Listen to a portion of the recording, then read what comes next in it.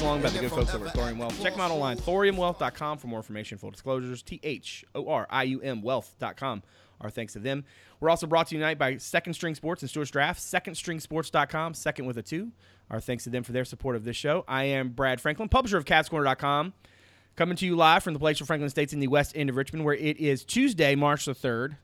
Virginia is playing a game tomorrow night, so we couldn't record on Wednesday, and one of our panelists had a really good idea about maybe doing it before then as opposed to waiting.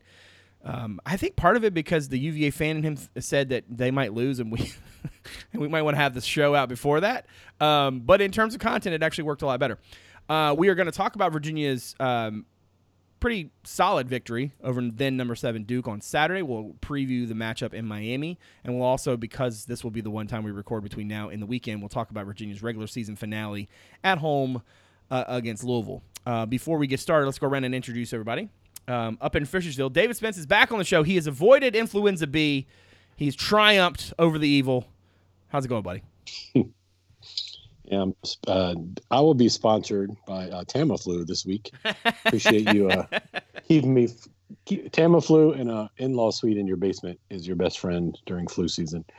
Who Dave's on the board at Who Dave's on Twitter. And up in Reston, staff writer Justin Ferber also on the program. What's up, dude? I'm good. My endorsement deal with the Mike Bloomberg campaign fell through at the last minute. Yeah, that's too bad. At Justin_Ferber on Twitter. But I do actually have something really quick before we get started. Oh, God. So our friend Kyle that we saw on Saturday before the game. Oh, God. He's had this like really weird streak of winning the coaches, whatever the coaches show trivia thing. He won it like 4 times in a row. Right. Which is really weird that he does that every week. And apparently he's gone like 2 or 3 weeks without winning. So I'm going to give him a trivia question now, and if he listens, he can tweet at me with the answer. Oh my God! To win nothing, to win absolutely nothing, to win just your own pat on the back. Yeah, exactly. How about a yearly subscription to the CavsCorner.com podcast?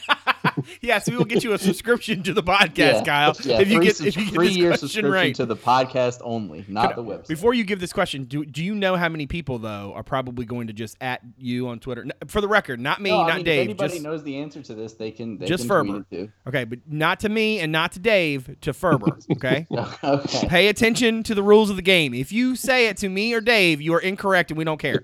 But this is specifically Ferber's baby, and he should have to raise it to adulthood and put it through college. All right, go ahead. All right. So this one doesn't have any correlation to anything. I was going to try to do something block related after Jay Huff's outburst the other day, but I couldn't find anything really easy enough. So the question is, which opponent, single player, had the most points against a Tony Bennett coach UVA team in a single game? And can't wait to see if people get this right. All right. There you go. Trivia night brought to you by Staples. No. Cavs Corner also on Twitter. Cavs_Corner. Great place to in-game updates, content items. And do not at me with the trivia answers. Okay? Ferber, his Twitter handle, right? At Justin_Ferber. Okay? We got that all straight? We're good? Okay, cool. All right, so Cavaliers, look, man, same stuff, different day. They found a way to win. Mamadi Diakite scores with like 39 seconds to go. I thought it was really poetic. It was through a flop. That part actually made me laugh a lot. But the Cavaliers then have to play some defense, and Trey Jones' shot goes off the back iron. Was I the only person that didn't think it was going in? Apparently everybody thought it was going in. I didn't think it was going in. Dave, did you get to watch this live? Were you still in the basement? What was your situation? I did not get to watch it live. Actually, I worked till we close at 6 on Saturday, so and then I headed down towards Techland for the weekend. But so I listened. I tried to watch it on ACC Network on YouTube TV as the wife drove, but spotty coverage, so I ended up listening to the second half. I watched it in full on Sunday evening. Just as enjoyable, although like my radio stream, because I had the girls in the car, I wanted to make them listen to it. I was just streaming it. It cut out between the exchange of layups under the final minute. So I just thought like there was nothing had really changed. So I was surprised to see Mamadi hit that shot when I watched the replay. But no, it was, in the words of Larry Magical, it was a pretty magical night. Pretty magical night. Pretty. So Dave, once you eventually got a chance to, partake, Sure. What'd you think? What'd you think of them all Wahoos, huh? It's a good system we have, you know. I mean, The whole pillars and the whole nine, you know.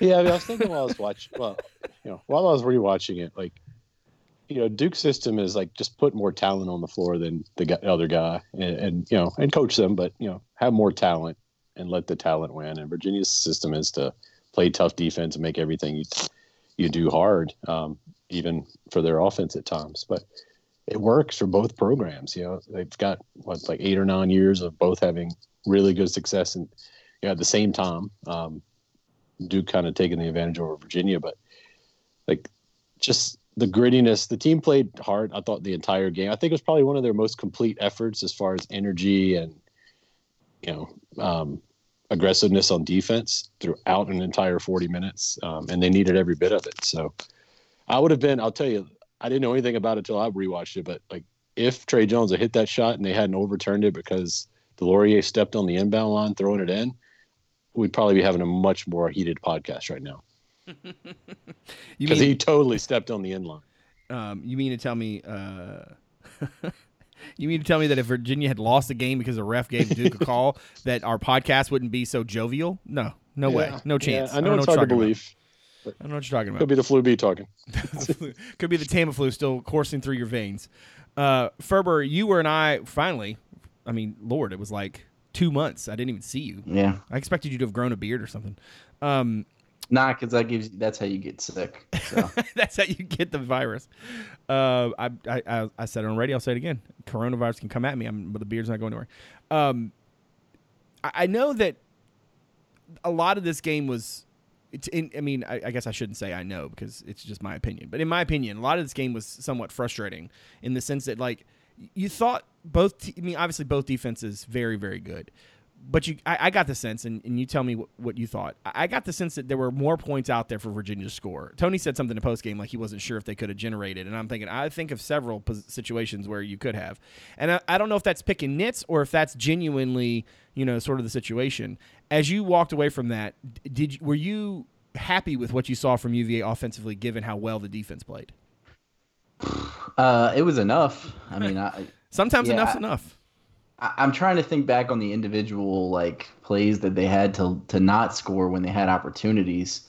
I mean, there was a number of turnovers, just like always. I forget how many they had exactly. I think it was like in the 15 range.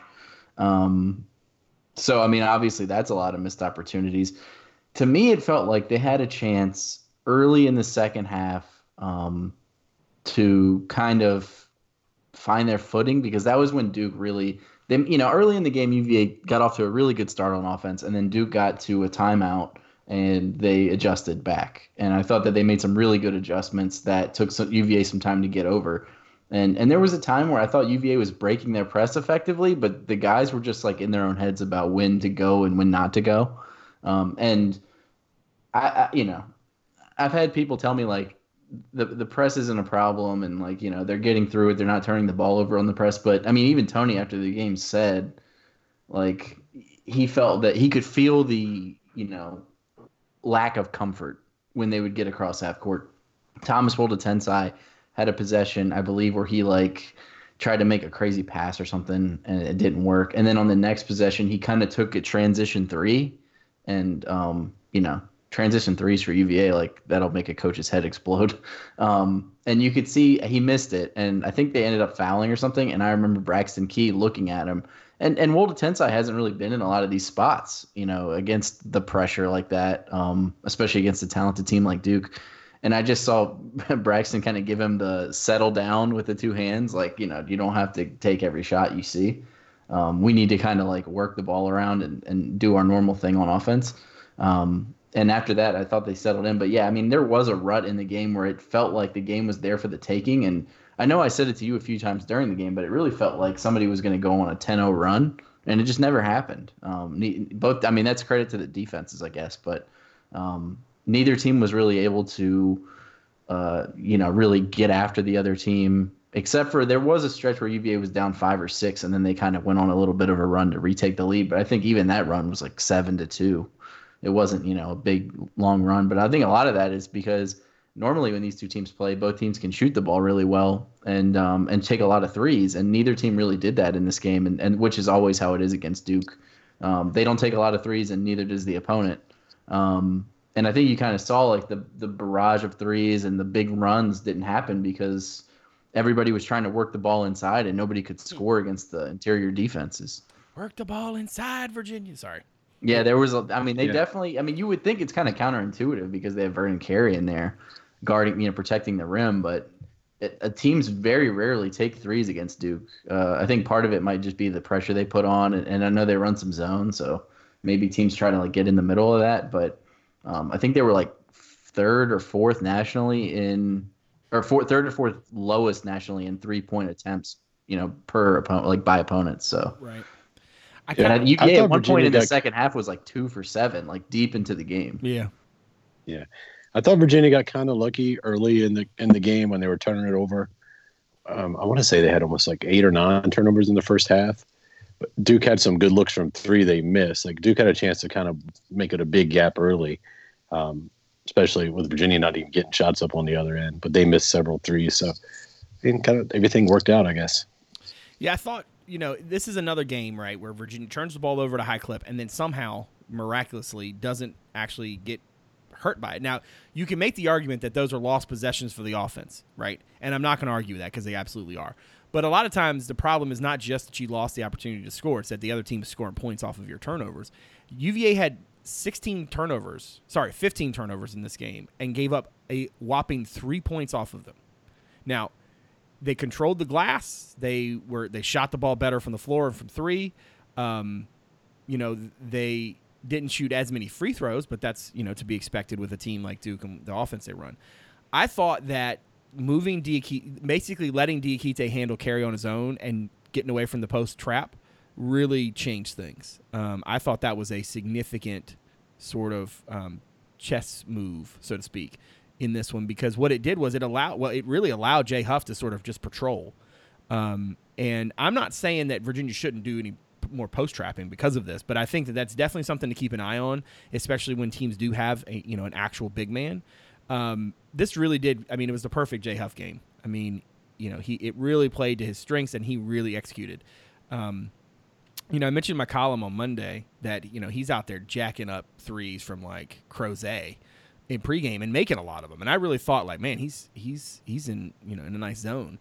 And I find it hilarious then that in the game he missed he had his foot on the line of that first one. He misses his only 3-point attempt and still finishes 15 points, obviously 9 boards and 10 blocks. We have been, in the past, pretty hard on him. And, for him to do that across, 29 minutes in this game, bringing that intensity, not just, and then in the clutch, that one play, he's got to get back down the lane and get to Carey, and he blocks it. Hats off to that kid, man. He's continued to develop.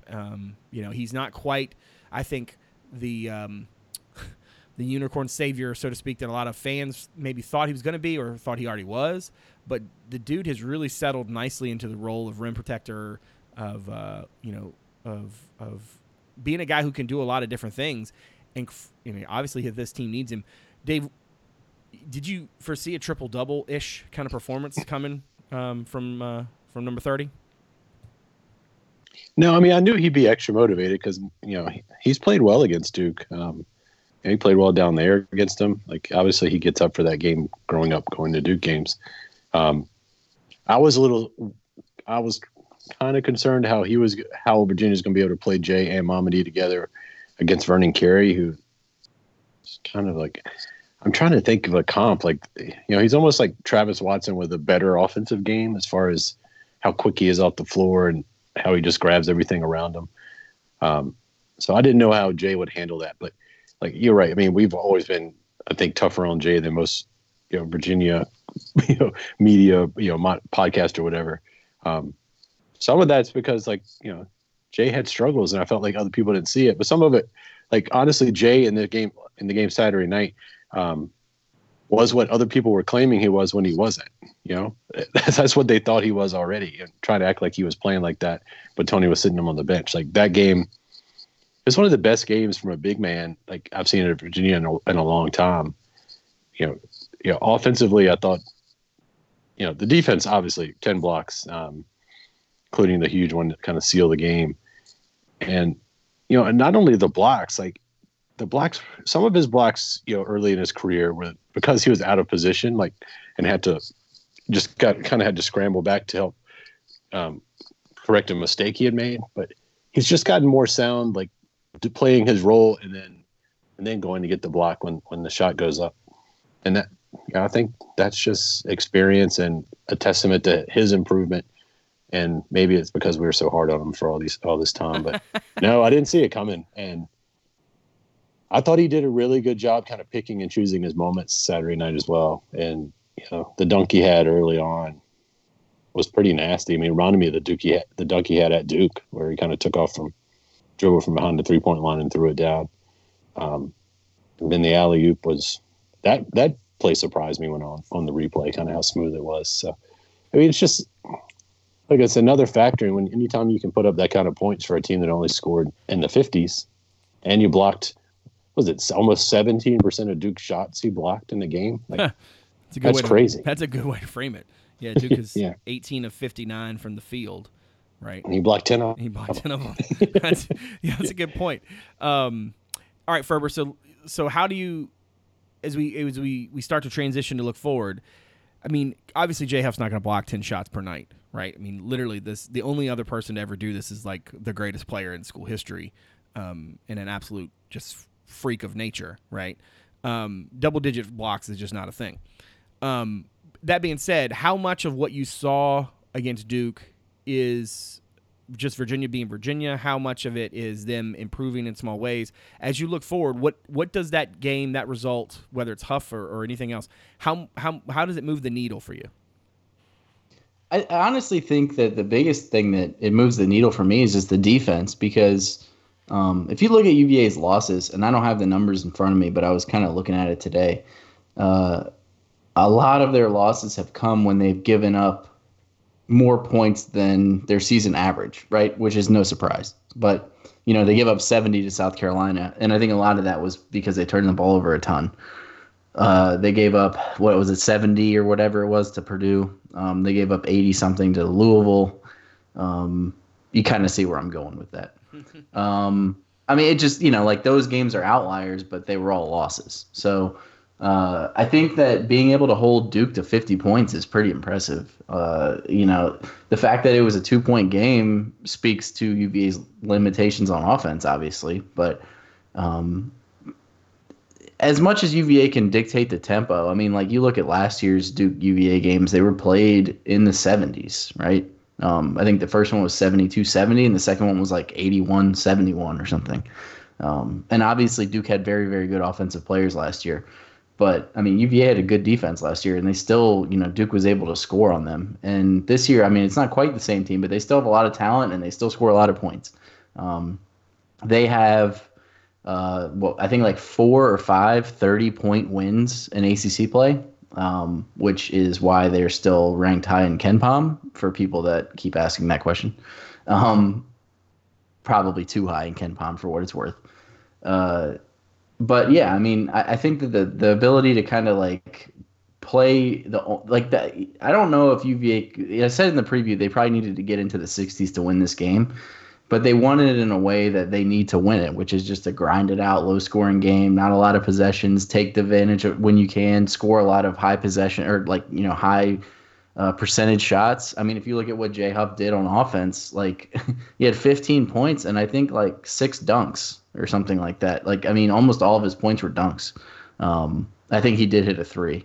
But I mean, yeah, that was the kind of game that he needed to have. And it was really good to see him do it. I think Dave kind of hit it. Like, this is the player that we've been waiting to see. And he broke out in a big way.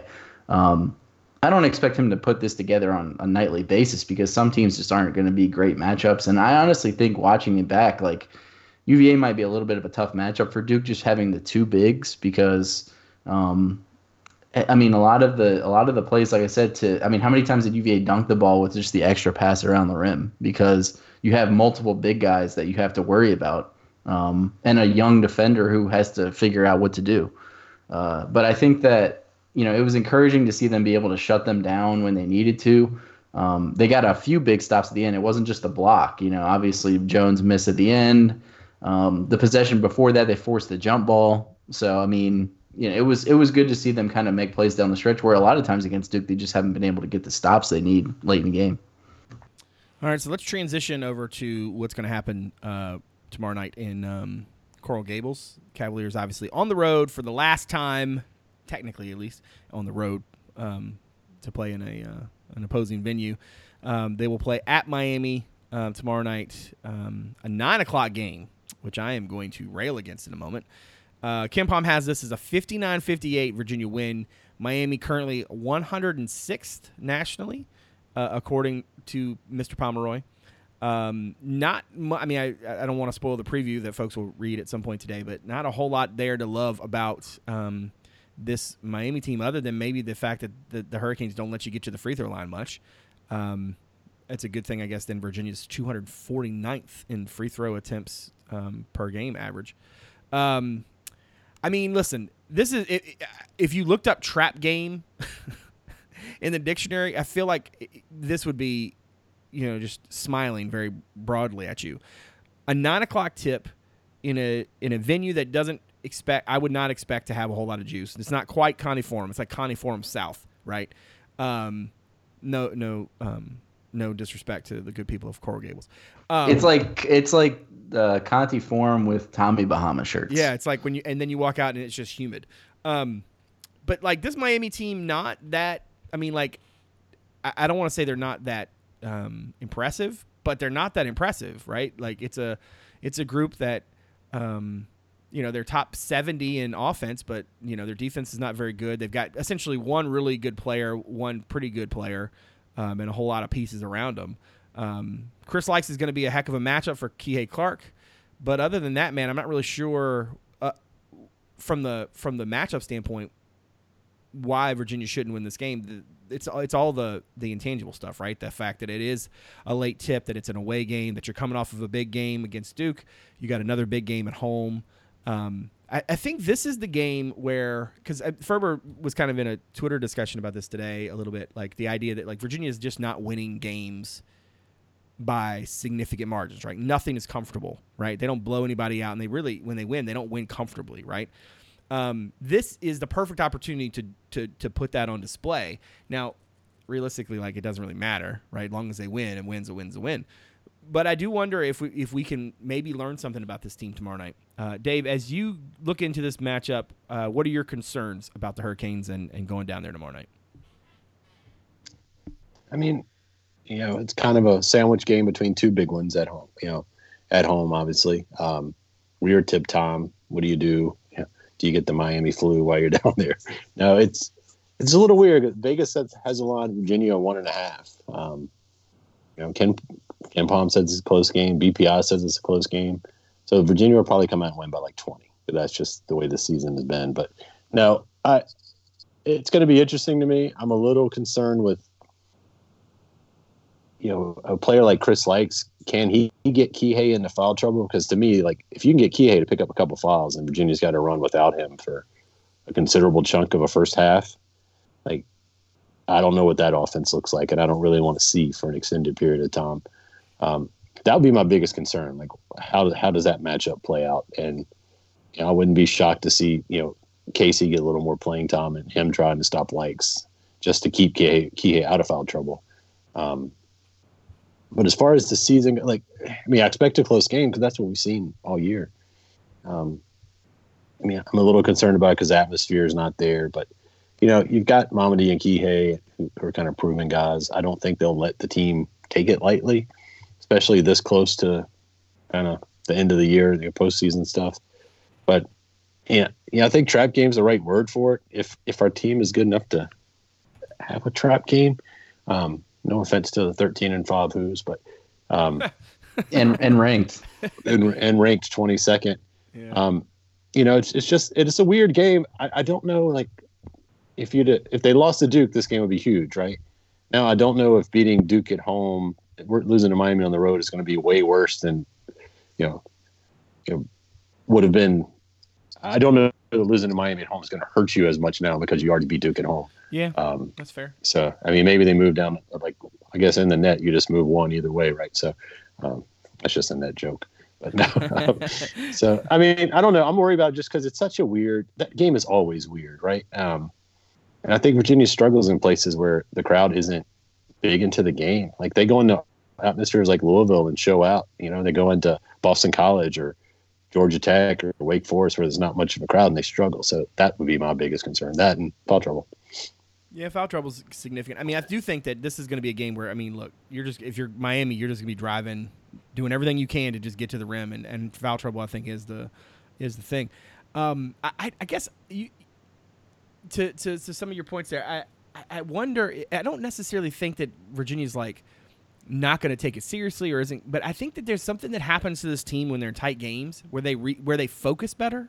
Like, it's almost like if you gave them a 12-point lead, everything changes about them. Their body language, the way they run their sets and stuff. Like, past Virginia teams wanted to, like, step on your throat, right?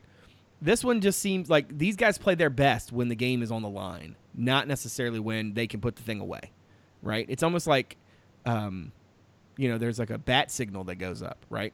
And I don't know how to explain it, but it's definitely there. Like, you can see it.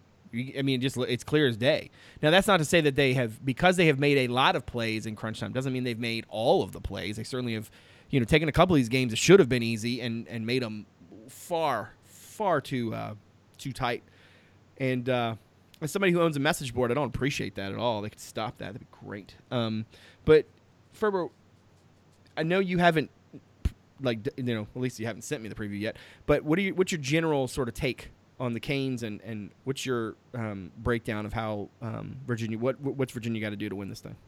And don't say points because they've lost 2 in a row, but they have won 3 out of 5 after kind of starting off pretty rough. They have some talent, Chris Lykes, like you mentioned, good player, dangerous player. They also their offense overall is, decent. It's not great, but it's decent. I believe, let me look it up. It's in the top 100, which is, something, I guess. Miami offense 65th. So that's pretty good. Their defense is pretty mediocre. But that offense, that tells you that they're capable of scoring at some point. The same danger for UVA, or the danger for UVA, is the same as it always is. It's, if a team gets really hot, what are you going to do? Can you win a game where you have to score to keep up? We haven't really seen them do that. I mean, they deserve, I think, and this is where I think that there's the fallacy of the conversation around this team right now is I'm more impressed with what they did at Louisville losing than I am what they did in Pittsburgh winning. I'm more impressed with what they did at Louisville losing than I am what they did in Blacksburg winning. Yeah, because I think that was, they played better, and the opponent's better. The defense wasn't that great, but Louisville had a lot to do with that. They just made a lot of shots. Miami obviously is not them, but I mean, they could maybe get to 60, and I think really, I know that sounds crazy. It's just the way you said it was funny. But it's funny because after with the Duke game and just looking at how UVA got to the record they're at now, it sounds counterintuitive because the offense has been such an issue throughout the season, but I almost think that what they do is going to come down to how good they are on defense. Because the offense has really given you pretty much the same thing. It's kind of maxed almost out. I mean, they're averaging 57 points a game, and if you look at it, I did the math earlier. I think there's only like 4 games this season where they're like significantly like outside of 10 points either way of that. The Louisville loss, the win over Boston College, the second time they played, and then on the other end, it's like the main game they scored like 46 points in a 20-point win, and Purdue they scored 40. So I mean, like those games are kind of the outliers one way or the other, and every other game is like within 10 points of the average. So I mean, the difference, just as much of a difference is going to be what they do on defense, because there's more outliers defensively from the defensive average, because I think they're allowing like 52 a game or something. there's more outliers on defense this year because they allowed like 80 to Louisville, 78 to somebody else or whatever. The South Carolina game, they gave up a bunch of points. Purdue, they gave up a bunch of points. So I think there's actually been more outliers either way, defensively than offensively. The offense is actually like more consistent. It's just not great, if that makes any sense. Yeah. I think it might have been the week leading up to last week's podcast that I missed where we were talking about, in our text thread, talking about the Virginia's, what was different between the offense during the winning streak and prior to it. And right. Basically they had one, if I remember correctly, there was one game prior to the winning, not the winning streak, but were they 8-1, whatever it is in this non-10. I think they're 9-1 now. Yeah. 9-1. Yeah. They won 9 of their last 10 of their last 12. Yes. So leading into that the last 10, like Virginia only shot over 40% from three one time, and that was against Navy, if I remember. And then during the streak, it was like 6 or 7. So they weren't turning the ball over any less. They weren't making any, they were making a couple more threes per game. And when your defense holds a team to, 55 to 60 points a game, right? 2 threes is a huge 6-8 points is a big deal. And the turnover thing, you're right. I charted every game's turnovers earlier because I was just trying to figure something out. And I'm weird like this. And really, I mean, even when they've been winning, they've still turned the ball over a lot. They only have – this is crazy to me considering how good UVA's done taking care of the basketball the last however many years. I don't have it in front of me, so this could be a little bit off. But it was like 4 of the 28 games, they're under 10 turnovers or something like that. No, and it was like low. And it was like Navy, Columbia, and then Louisville on the road. It was like 8 or something like that. I'm pretty sure that was one of them. And then Boston College, where they scored 78 points. Yeah. So, and I think Clemson actually was one of the games. That was just a rock fight of a game. But that's what I mean. Like, those games are the ones where they actually did a little better on offense because they didn't turn the ball over so much. One thing I'd like to do, like before we do the next podcast, I'm going to give myself some homework. Like, I want to find out where Virginia ranks historically, like turnovers per game versus points allowed off for turnovers per game. It's got to be like, you give up 14, whatever turnover was to Duke, and 3 points. Most teams, if they turn the ball over 14 times, are going to give up 14 to 20 points. Mm-hmm. So the way Virginia, like some of that's dead ball turnovers, like, there's good turnovers and bad turnovers. But UVA is bad at the bad turnovers. That's the thing. But they still don't give up points. Yeah, that's what's hilarious. They should be giving up even more points off of turnovers. Yeah, it's crazy. But that is a good point. I mean, like, you look at that South Carolina game, they turned the ball over like 18 times. And I think South Carolina had a decent number of points off of those. So it's like, that was, and they gave up 70 points to a really mediocre team. So you can kind of see how it all fits together. Like, they turned the ball over. And the margin for errors. So like Dave said with the shooting, it's like all of the things kind of have to click into place just to be above average. Someone also needs to figure out Waldo's shooting percentage with braids and without braids. I put that on Twitter. I was like, either if he has a bad game, people are gonna be. I mean, we saw him come out for warm-ups, and we kind of were like, uh-oh. But Fur was joking. I feel like it started before braids, though. I think it was actually right after the braids. I'm pretty sure it was right after the braids. A couple things. One is, let us know, Kyle. Yeah, Kyle knows all. For me, it's like, listen, I don't like to give these randos in my mentions during games much airplay because the dudes who have no names, the crazy Sharons, whatever of the world, like it's not productive. But I do think that there's this weird thing that happened this season where the same people who told me how bad UVA was very quickly turned into like people telling me how great they are. And I don't want to get down in the weeds and just say, hey, it's the difference of like 4 shots. But I kind of feel like it's the difference between 4 shots. Like, it's not rocket science, right? Their defense is good enough that even if they do turn the ball over, they're continuing to play pretty well. Their offense is kind of maxed out. So the question is a handful of shots, right? Because a handful of shots doesn't change your offense dramatically, right? It might move some percentage points, but it doesn't change who you are. Right, it's not. Waldo Tensai's emergence changed who UVA was because now they can run sides. Teams have to defend them differently. They can't just sag off. They have to actually get out to the line. It certainly helps when Diakite or Huff are shooting threes. I mean, anything they can do, right? This team has continually been the same team. It's just with a little bit extra oomph, both in terms of shooting the ball and in terms of, making some plays late. But I do think that there's a function of, like, the only reason they're having to make those plays late is because they're not making more shots earlier, right? Certainly they've executed well in spots.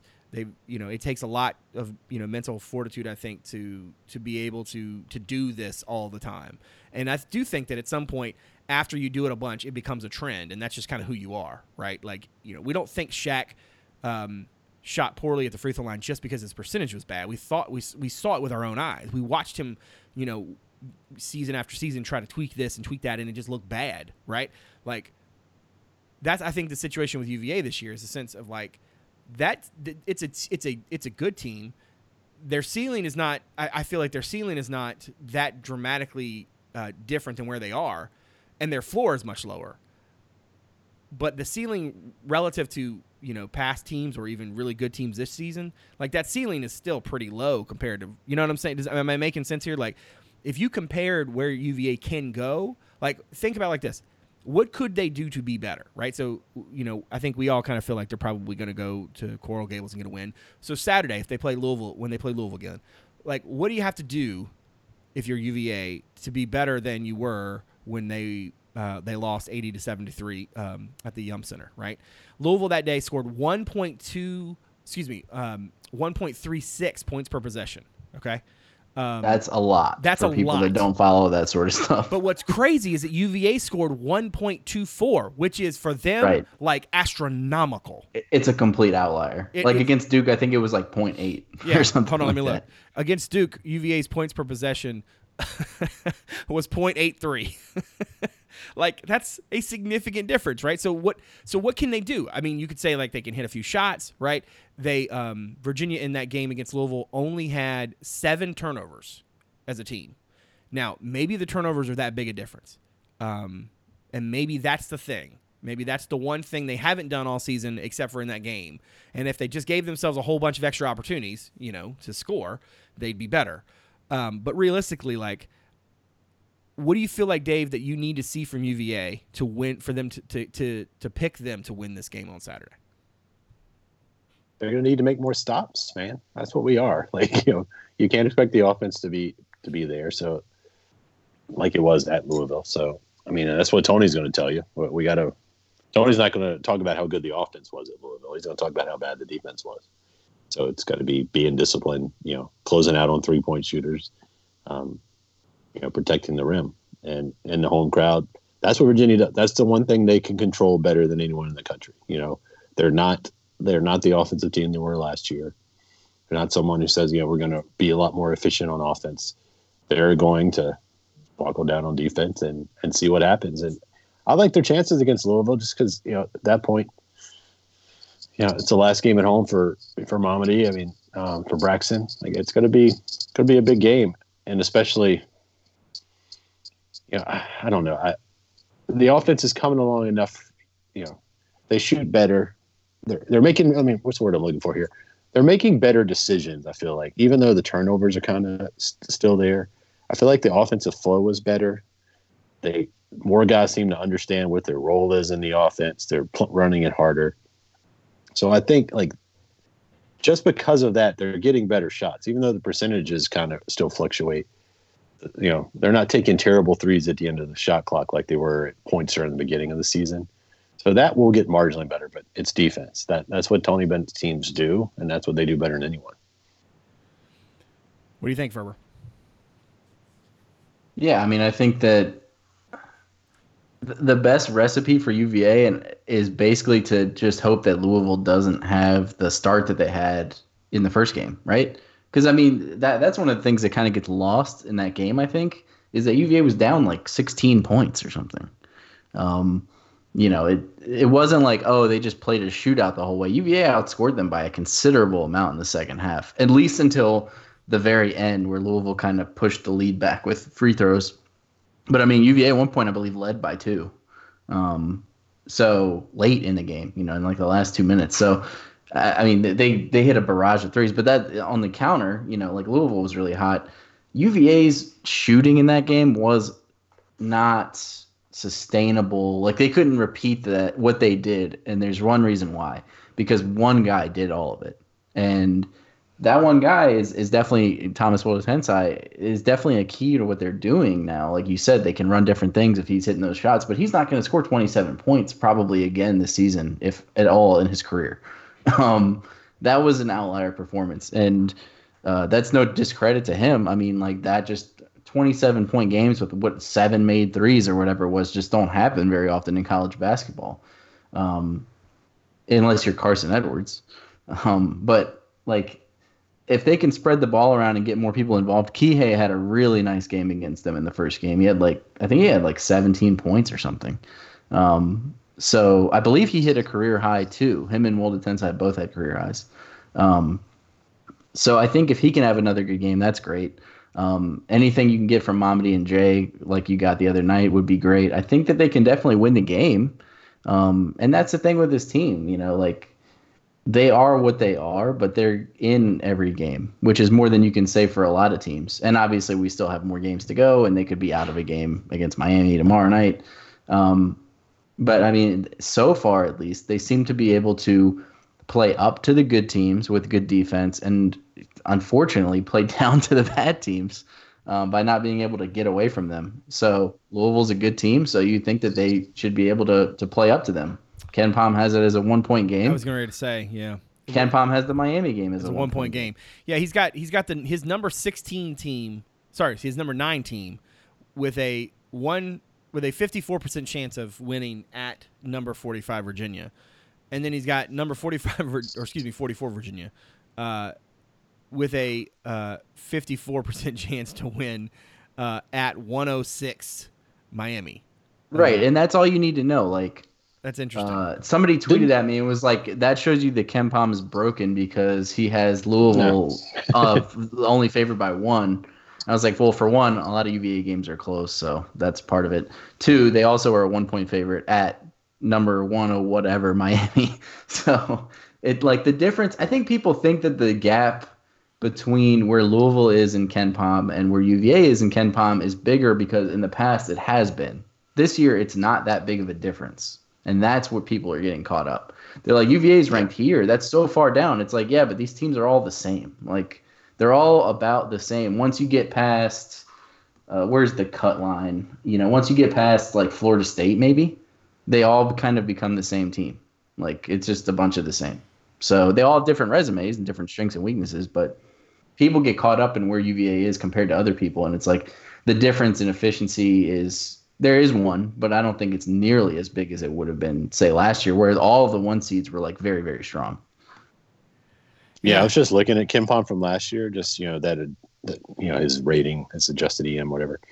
Virginia finished first with at a 34.22. This year, Kansas is first at a 30, which would have been good for third last year. Yeah, and in fairness, Kansas will go up if they won a national championship because you'll beat good teams on the way there. Yeah. So, but if you look down, but then nobody else is above 26.7. There's a big drop off after Kansas. Yeah. If you describe, let's just say 20th in the Ken Pom last year at the end of the season was Kansas State at 20, and 20th in the Ken Pom this year is Penn State at 19 before the run. So. Yeah, I mean, I don't know. It does drop off quickly after that, though. Yeah, and part of it, too, is I looked at this. I tweeted it earlier, but this is actually a stat that we talked about the 20-game thing, but I think this might actually be more indicative of where the ACC is and why they don't maybe get the respect or whatever. Part of it is the games are all coin flips. Last year, 22% of the games were decided by 20 or more. 22%. This year, 11. That's a huge difference. And that's with more games. So, yeah. I mean, that kind of shows you the parity is extreme. And the ACC, I think, is the 5th. They're not way up there in terms of parity. It's they're just right there with everybody else. It's not. Yeah. It's like that in the Big Ten. I mean, a lot of these teams are beating each other, but they're all about the same. Yeah. One last thing on the Louisville game before we leave that. looking back at the first matchup, like we talk about it, like Virginia had this great game, but they had 30 points at the half, down 14. Yeah. That's like an average half for Virginia, like plus average, but still average. Yeah, Louisville just went off in the first half. And Virginia scored 40 points in the first 16 minutes of the second half to take the lead. That was your outlier. 40 points in 16 minutes for Virginia. Right. It's like, I don't know, 70 for a normal offense. So yeah, I mean, they were blistering hot to start the second half because they cut it from, I think they were down like 14 or whatever, like you said, at half. Yeah, 14 at the half. And then they had it down to like 6. It felt like within no time. It was like, oh, wow, they're like really back in this game. No, it took a while because Louisville kept making shots, but they made a run right before there was a Virginia took a 2-point lead after the technical, and it kind of went 70 to 68. I think Virginia took the lead, and then it was a weird game. Yeah. But I mean, with this team, it's just one of those things where it's like, just to get back to what Brad's larger point was about like where they are, in what prism do you want to view them? Because like, if you're saying like, how far can they go in the tournament? They can win games in the tournament. I can promise you that. Loyola Chicago went to the Final Four 2 years ago. Loyola Chicago. Does anybody know one player from that team or who their coach is? No. Other than they know about Mary. Sister Jean. Sister Jean. That was yeah, exactly. This is just 2 years ago. They were like an 11. It was a double machine. And they were a pretty good team. They won like 25 games. But I mean, it's Loyola Chicago, right? And so yes, they can win games. But if you expect them to win games, that's on you because that's not smart.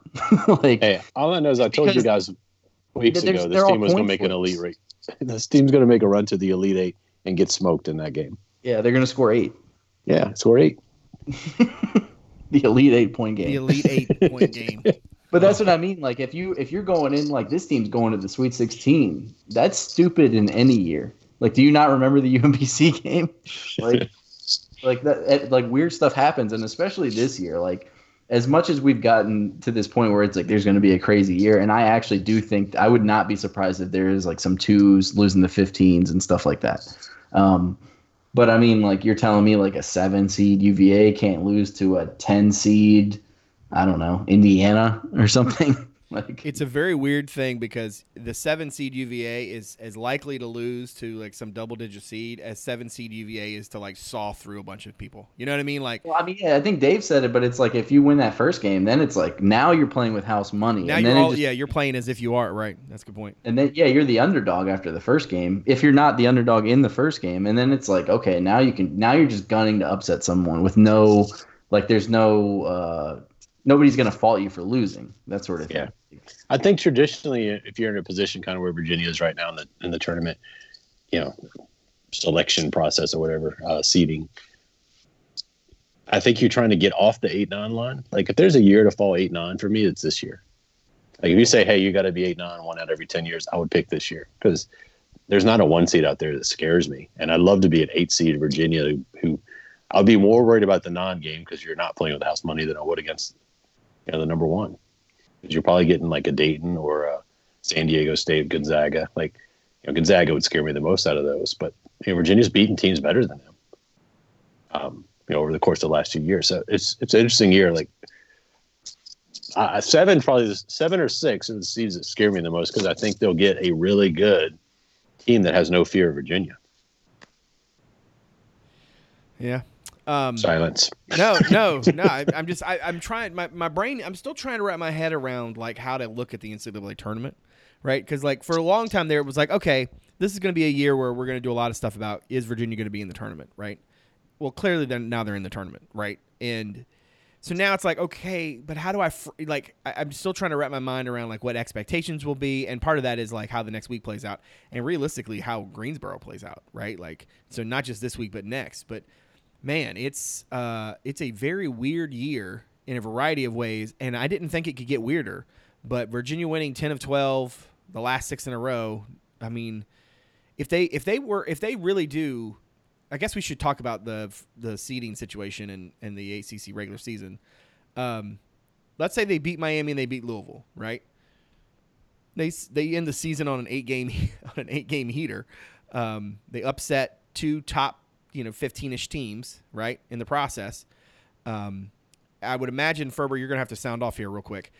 what's their situation if they were to beat Louisville? I guess we need to wait and see what Florida State does, but essentially they'd be the 2, right? When they'd be the 2 seed in that scenario, likely. If they win both of their games, Yeah, they can't be lower than 2. And one is, I honestly don't.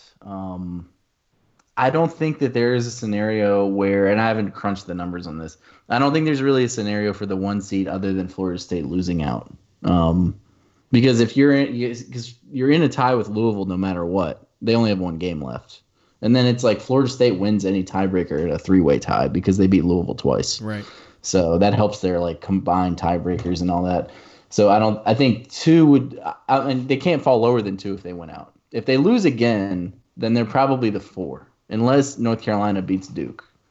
All right. Well, I didn't want to get into all that. I was just 2 or 4. I was just working on this. I was like, let's say they win both, right? So then they're going to be the 2. Let's say they win both. If they win the both, they're going to be the 2 likely, and then there's an outside chance if Florida State loses out that they're the 1. Yeah, very outside. Very outside chance. Okay. So essentially, the 2 seed on an 8-game heater going into the ACC tournament, right? They would be on the opposite side, obviously, of Florida State, but you'd probably have to assume that they'd have to beat Louisville, likely, right, to get back to the championship game. Yeah, I mean they'd have to win their first game first, which I'm certainly not taking that for granted. I'm just trying to look at the big picture, right? Yeah, I mean if you're looking at it big picture wise, I think UVA. If you just looking at the numbers right now, I think it's unlikely that UVA and Duke are on the same side, just because I think one's the 3, one's the 4, one's the 2. I think just the way it falls, like I don't think they'll be on the same side. I think UVA's partner will probably be Louisville. That's just my guess. If they lose a game, then it'll probably be Florida State. Right. I just it's going to be very weird, very weird tournament that could be quick and it could take forever. I feel like the seeding especially for the top 4 matters not at all this year. Yeah, agreed. Like it's not like, oh man, the 4 seeds got to go through UVA or the 4 seeds got to go through Duke. Yeah. Like nah, like none of that matters. Just throw them all in a pot. It doesn't really matter. This is a year where you could draw it like soccer tournaments draw it, just like draw teams against each other randomly and just be like, this is the tournament now. Yeah, because I was looking at it today and I was like, okay, so the Pitt Wake winner would play Notre Dame and then UVA would get the winner of that game, and I was like, as it stands today. But there's so many things that have to go into this because I think, if I remember correctly, like normally, like UVA had the 1 seed locked up last year. This time, like no team in the league has any seed locked up at this time. Right, not one. Yeah. Not to mention you've got 1, 2, 3, 4 teams that with 9 losses, right there in the middle of the pack. Yeah, it's just a huge mess. Like. That's what I mean. Like, there's not a lot of people will be like, I had somebody ask me, who should we root for, NC State or Duke? And I was like, well, Duke loss helps UVA in the standings, but honestly, I don't really think any of this stuff matters because it's just like the teams are also in flux. Like the team that I would want to avoid from that second group of teams, the teams you just mentioned, like those 8, 9 loss, 10 loss teams would be NC State, because I think they can punch up and get teams. Clemson, I'm not as worried about because they haven't proven they can do it away from home. So good point. But I mean, like they have beaten the top 3 teams in the league. Yeah. So yeah, what a weird. All I find myself thinking right now is trying to remember where I was in my brain last year this time. Where you were in your brain. It was lemon booty season. It was lemon booty. Yeah, I was going to say you were stressed. I promise you, you were stressed. Every Virginia fan was stressed. Yeah, it was like, hey, we got to get back to the tournament. We got to, I remember those another conversations. Great regular season. Whip-de-doo. I really wish that I could search back in our text thread to what our texts were like the day of the Gardner Webb game. I mean, sometimes you guys go in your own little thread. Well, I know, but I was in a casino. Oh, that's right, you were. Yeah. All right, well, wait. I was like literally. I told my buddy, I was like, I'm not watching the second half if they go down. If they're down like 15 at halftime, I'm not watching. I'm not watching it. Listen, let's save that retrospective for the week of the tournament once we figure out what the bracket is and everything. I think that's a good place to put a pin in it for tonight. Obviously, we will be back next week, early in the week, before Ferber and I descend on Greensboro to cover the tournament. We'll be back to preview that and kind of talk a little bit about the way this week went. If you had to guess, would you think they're going to split? Let's just real quick. Ferber, what do you think? You think 1 win, 1 loss this week? Yeah. Yeah, I mean, I think that 2 wins is probably more likely than no wins. But I think that I would say 1-1's the most likely. 50%, 25% chance at 2-0, something like that. I don't know. For, Dave, what do you think? Yeah, probably 1-1. Probably the reverse of what probably lose at Miami, win Louisville. But that's if what they lose. do. If they lose to Miami, just lay all your money on UVA to win Saturday. I think they're going to go 2-0. So there you go. Boom. If you are somebody who found the podcast through the website, thank you very much for giving us a listen. If you don't mind, look us up on Apple Podcasts, Stitcher, Spotify, Overcast, wherever it is that you get your shows. Also, if you're so inclined, a rating and review helps to get us out in front of more people. If you are someone who's found the pod but hasn't given us a look at the website yet, check us out, CavsCorner.com. Let's see, right now I've got, what do I have? I've got a looking ahead. There's a thing called football. Spring football will be here on March 23rd. 3 redshirt freshmen that I'm excited to watch this spring. I kind of wanted to just get out of the, basketball only, kind of rut. But I've got a story with a lot of good quotes from the kids following the Duke game about them making that push toward the ACC, up the ACC standings. I've also got a column from Monday talking about them continuing on their heater. And then I've got some video on the site of Jay Huff talking about his monster game against his hometown Blue Devils. All right, what else? Let's see. If you have not yet, check out the Fanatics link. It's in your podcast app of choice right now, or on the content item for this episode. Anything that you purchase at that link doesn't have to be UVA. Goes to support the site, and we appreciate that. Speaking of support, lastly, I want to thank Thorium Wealth and Second String Sports for their support of the show and of the pod. Visit Thorium Wealth online at thoriumwealth.com, THORIUM wealth.com, and secondstringsports.com, second with a 2. And again, I want to thank everybody out for continuing to support the show. Thank Dave and Ferber for giving graciously of their time. We're glad that Dave returned because, and then that the flu didn't get him. And we will be back with you next week. So for David Spence and Justin Ferber, I'm Brad Franklin, publisher of CavsCorner.com. Thanks for coming out. We'll see you soon.